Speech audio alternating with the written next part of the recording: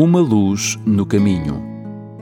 Uma Luz no Caminho é um programa semanal que estuda as Escrituras para encontrar as respostas para as questões mais difíceis da vida. Uma Luz no Caminho é um programa de fé e esperança que anuncia a breve volta de Jesus. Agora com você, o pastor Bill Santos.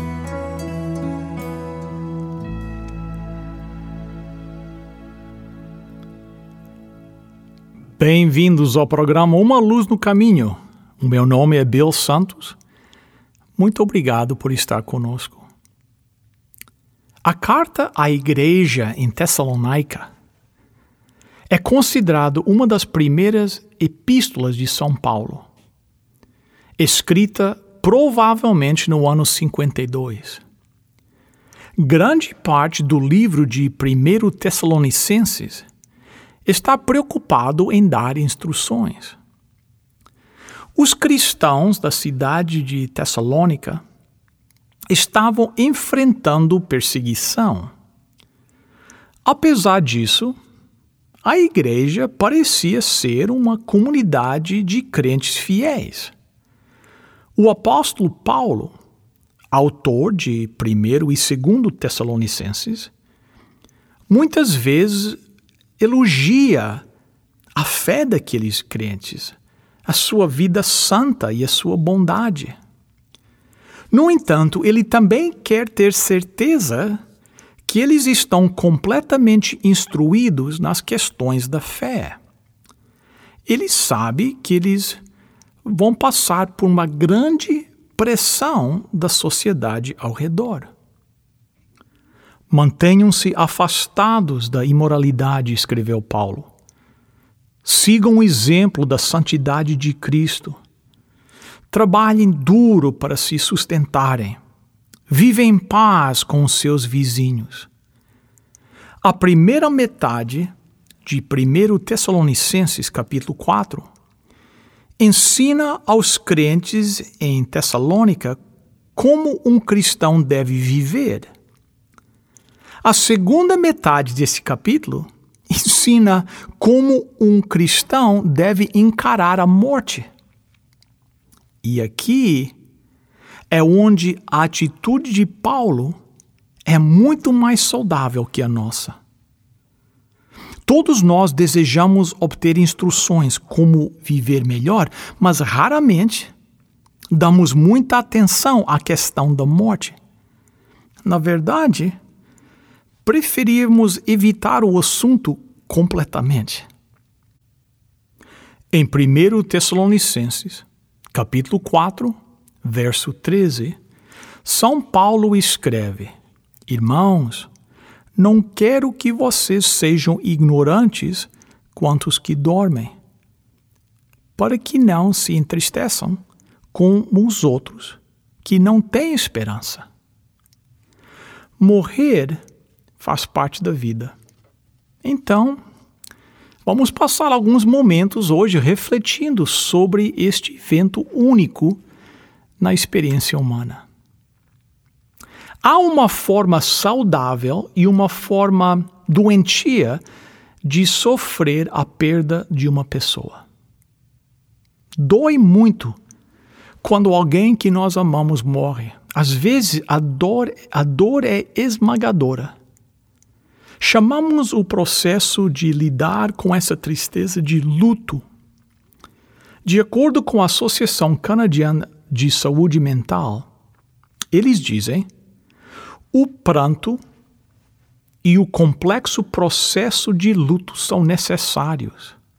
É saudável e normal para a pessoa enlutada experimentar emoções intensas e rápidas alterações do humor. Essas são reações naturais da perda. É preciso tempo para curar. O período de luto depende da situação e varia muito de pessoa para pessoa. Chorar a perda de alguém não é uma fraqueza, é uma necessidade. Sofrer a perda de um ente querido através da morte é natural. Uma pessoa saudável deve sofrer. A questão é: o que há de diferente na forma do cristão lamentar a perda de alguém versus aqueles que não têm a fé? E como podemos ajudar outras pessoas que estão passando pelo processo de luto? O apóstolo São Paulo diz, no final da nossa passagem, consolai-vos uns aos outros com estas palavras. Confortar uns aos outros, ele diz, falando sobre a morte. Sim, é isso exatamente que ele quer dizer. Fale sobre isso. Fale sobre a morte. Desabafe suas emoções. Expresse seus medos, mas enfatize a esperança. Vamos retornar à nossa passagem da Bíblia, onde diz: irmãos, não queremos que vocês sejam ignorantes quanto aos que dormem, para que não se entristeçam como os outros que não têm esperança. Se cremos que Jesus morreu e ressurgiu, cremos também que Deus trará, mediante Jesus e juntamente com ele, aqueles que nele dormiram. Esta é a realidade da morte para seguidor de Jesus Cristo. A morte dói muito. Mas a morte não é o fim. A Bíblia diz que seremos ressuscitados para a vida eterna. E estaremos para sempre com o nosso Senhor. No Evangelho de São João, no capítulo 11, lá nós encontramos a história da doença e da morte de Lázaro. Lázaro de Betânia era um dos mais firmes discípulos de Cristo. Desde o primeiro encontro, sua fé em Cristo havia sido forte e seu amor por ele era profundo. E Lázaro era muito amado pelo Salvador. Um dia, Jesus recebe a notícia de que Lázaro não estava bem. São João, capítulo 11, verso 3. Então as irmãs de Lázaro mandaram dizer ao Senhor: Senhor, aquele a quem amas está doente. Ansiosamente, as irmãs de Lázaro esperaram a chegada de Jesus, ou pelo menos uma palavra sua. Enquanto Lázaro estava vivo, elas oraram e aguardavam a vinda de Jesus, mas o mensageiro retornou sozinho. Quando Lázaro morreu, elas ficaram amargamente desapontadas, mas elas não culparam Jesus. 2 dias depois, Jesus disse aos discípulos: vamos voltar para a Judeia. Nosso amigo Lázaro adormeceu. Em sua chegada, Jesus descobriu que Lázaro já estava no túmulo há 4 dias. Marta correu ao encontro de Jesus com o coração perturbado por um conflito de sentimentos. Com tristeza por Cristo não ter vindo antes, mas com esperança de que mesmo agora ele faria algo para confortá-la. Ela disse: Senhor, se estivesses aqui, meu irmão não teria morrido.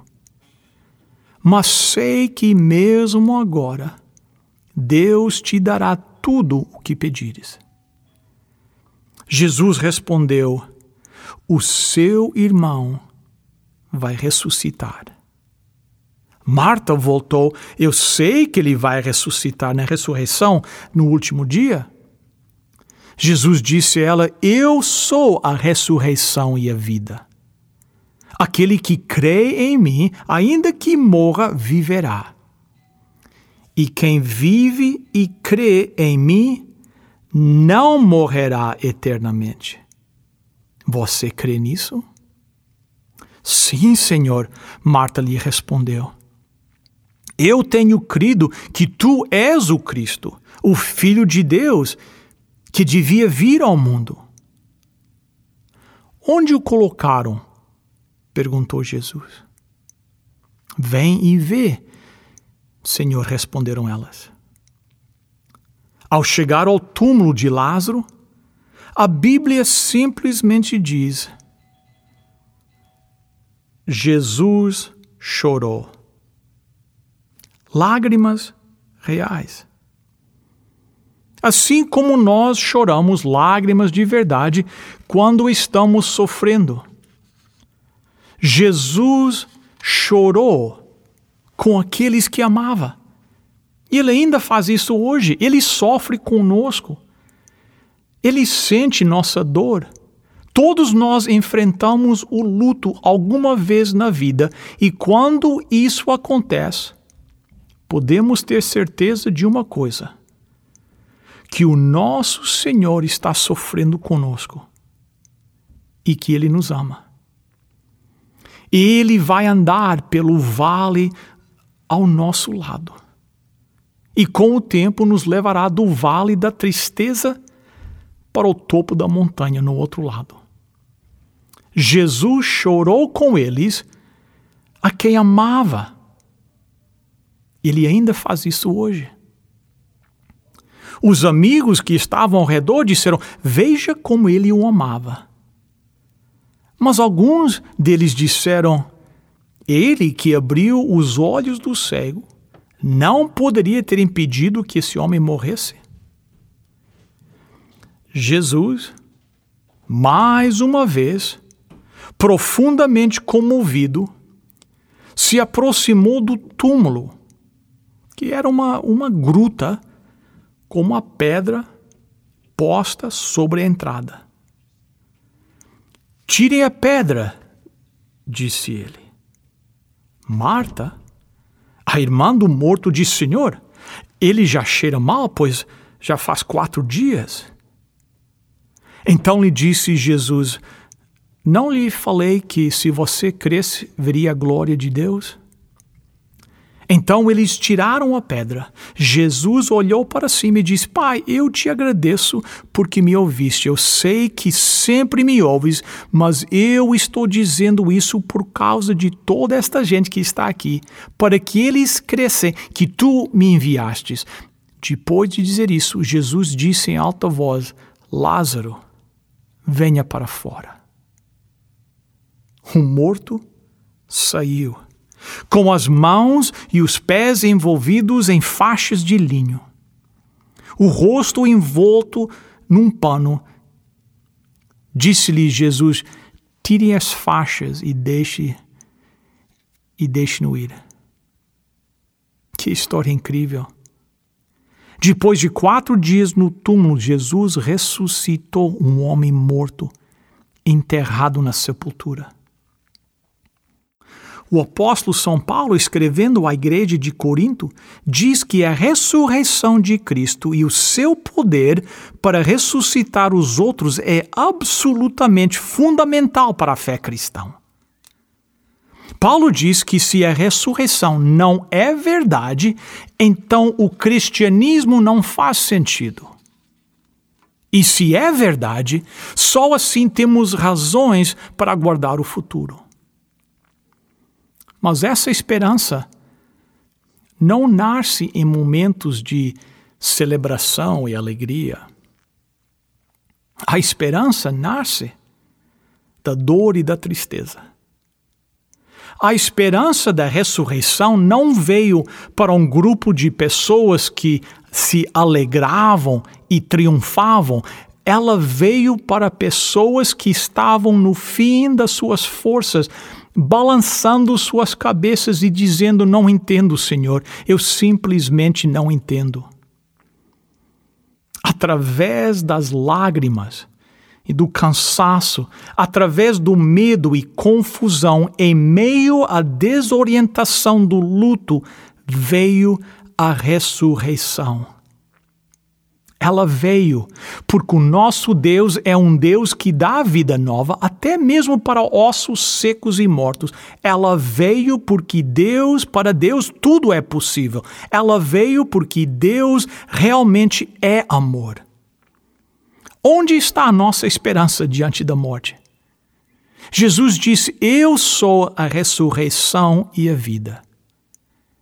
É aí que está a nossa esperança.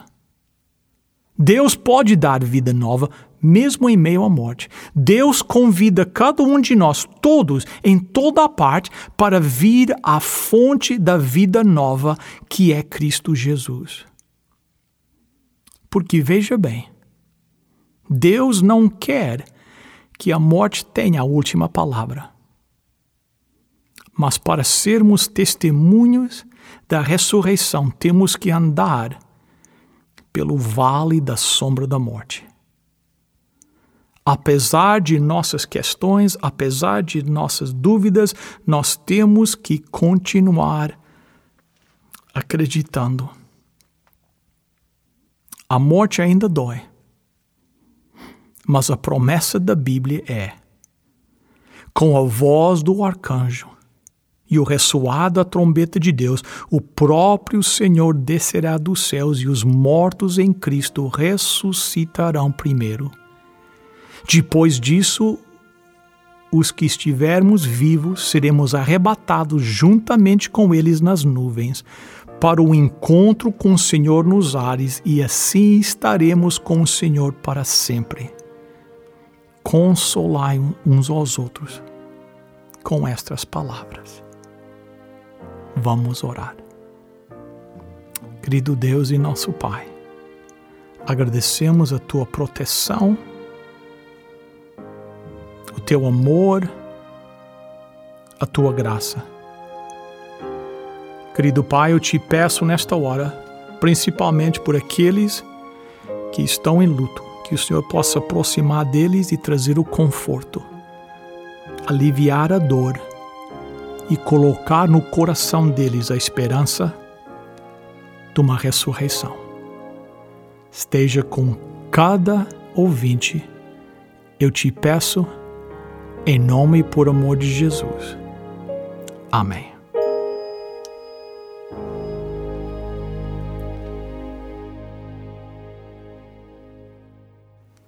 Bem, chegamos ao ponto do nosso programa onde nós temos um recurso para oferecer para os nossos ouvintes. Hoje nós temos um livro intitulado E Depois da Morte. Nós gostaríamos de oferecer esse livro para você, nosso ouvinte, como oferta do programa Uma Luz no Caminho. O livro será entregue em sua casa sem compromisso qualquer da sua parte. É uma oferta gratuita do nosso programa. Para solicitar a sua cópia, ligue agora. Os voluntários estão aguardando a sua chamada no 1-800-458-1735. 1-800-458-1735. 1-800-458-1735. Se você preferir, pode solicitar o livro E Depois da Morte no nosso website, que fica no umaluznocaminho.com. Lembre-se do número mais uma vez, 1-800-458-1735. Chegamos ao final de mais um programa de Uma Luz no Caminho. Quero agradecer a sua participação aqui conosco todas as semanas. Quero pedir-lhes um favor. Convide seus amigos para estarem conosco também na próxima semana, nesta mesma estação, neste mesmo horário. Todos os programas já passados estão disponíveis no nosso website, umaluznocaminho.com.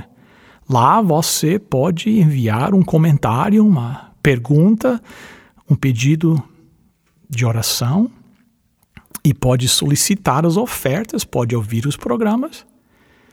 E pode ver um mapa de como chegar à nossa igreja, que fica no 280 da Carlinview Drive em Etobicoke, lá próximo ao aeroporto. que não nos visitar um sábado? Nós nos encontramos lá todos os sábados, a partir das 9h30 da manhã, para adorar a Deus. Esperamos a sua presença lá conosco num sábado. Até a próxima semana, se Deus quiser, e lembre-se, lâmpada para os meus pés é a tua palavra e luz para o meu caminho.